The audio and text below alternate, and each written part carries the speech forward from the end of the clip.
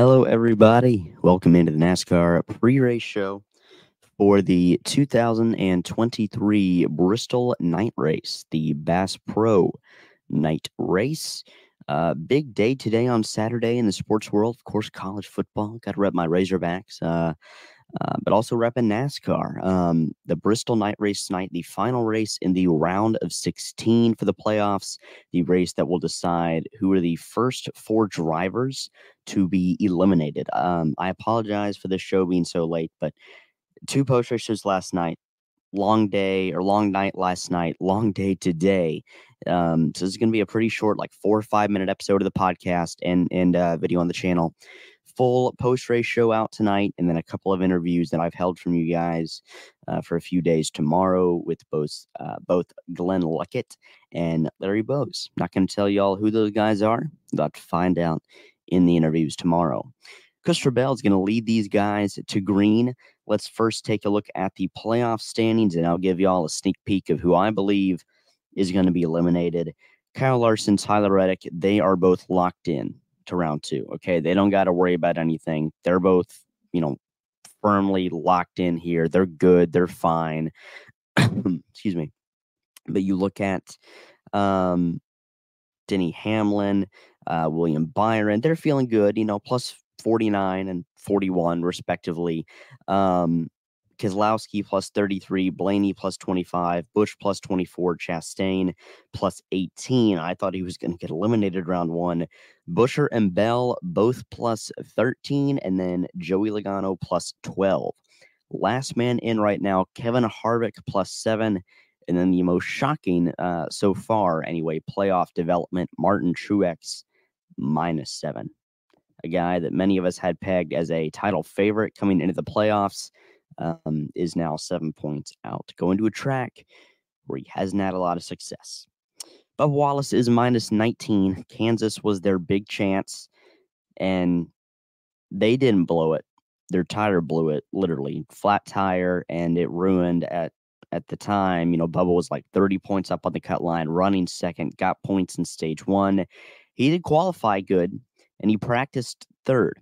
He's got a fast car. It's just like Truex, Bristol is not a good track for him. So in 2311 in general on short tracks, that's been the weakest point of their program, maybe even more so than road courses with the addition of Tyler Reddick. So not really thinking Bubba's going to get through. As a fan of his, that hurts to say. As a guy that had Truex in my championship before, it also hurts to say that I'm not too sure on him either. But anything can happen in the NASCAR playoffs.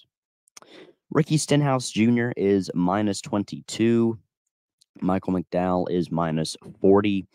Those guys basically have to win. Stenhouse has been decent at Bristol. Short tracks in general for him, aside from obviously, super speedways, have kind of been his thing.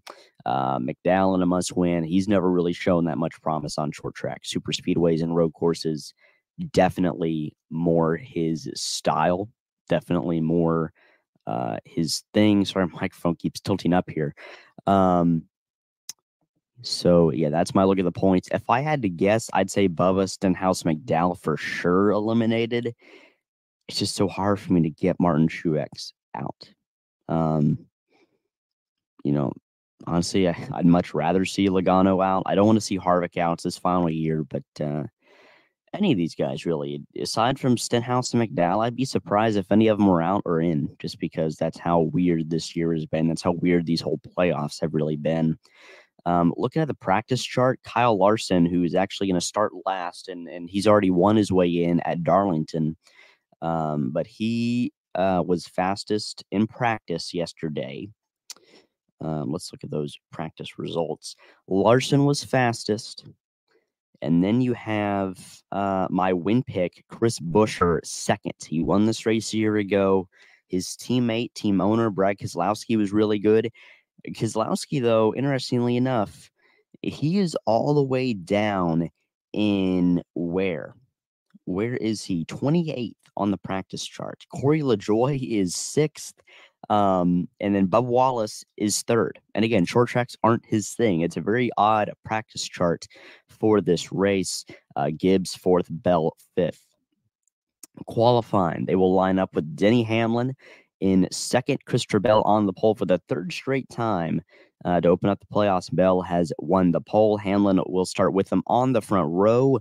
And then William Byron, Michael McDowell, Martin Truex, your top five. I know Byron's feeling pretty good, but McDowell, a guy that needs to win, starting in the top five. Truex, a guy on the wrong side of the cut line, starting fifth. And then Keselowski, who is off in practice, will start sixth. Elliott will start where he practiced in seventh.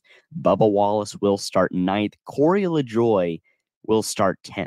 Before Watkins Glen, that team had never made the second round of qualifying. Now they've done so twice in the last month.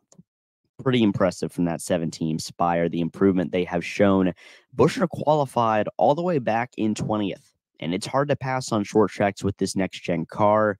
So we'll see if he can make his way up there to the front. Hocevar qualifies 16th. That kid is just uber talented, and I hope he's in Cup, if not next year with the 77, relatively soon, because he has oodles of talent that are just waiting to be shown. And like I said, Kyle Larson qualifies last. That was just odd to see. Stenhouse will start 25th. Joey Logano will start 28th. So that'll put him in a big detriment points-wise at the start. Stenhouse in a must-win. Chastain's not guaranteed in either. He'll start 23rd. Harvick, 21st. He's the last guy in. Buescher's only plus 13. Kyle Busch will start 15th. Reddick in 12th. He's locked in. Bowman in 13th at 48 team. Better at Kansas. Blaney will start 11th. Ty Gibbs 8th. Chase Elliott 7th. And then, Bell on the pole. I already said it earlier, but my win pick for this race is Chris Buescher. And with that, I think that's all. I think Buescher's going to win this race. That team's just been on a roll. If they don't, I could see Keselowski doing it for sure. But also, man, Larson, if he's able to get up there, I feel like he's going to be a force. I just think that 5-team is hitting their cylinders at the right time. Tremendous comeback from them last week at Kansas, so we'll see what they can do. Short show, I know, but post-race show out later tonight, and then obviously normal coverage next week going to Texas. Should be able to do a couple of things in person with Emily. Got some really fun interviews coming up. Mario Andretti, yes, the Mario Andretti will join the show Monday, so be sure to have notifications on the YouTube side and on the Spotify side, or whatever you listen to your podcast on for that. You can find us on all major podcast platforms, and of course here on the Spotter Stand YouTube channel.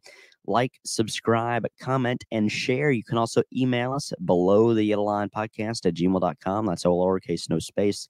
Below the Yellow Line Podcast at gmail.com. We really appreciate you guys watching. We will see you tonight. Emily and I will for Bristol post-race coverage. Goodbye.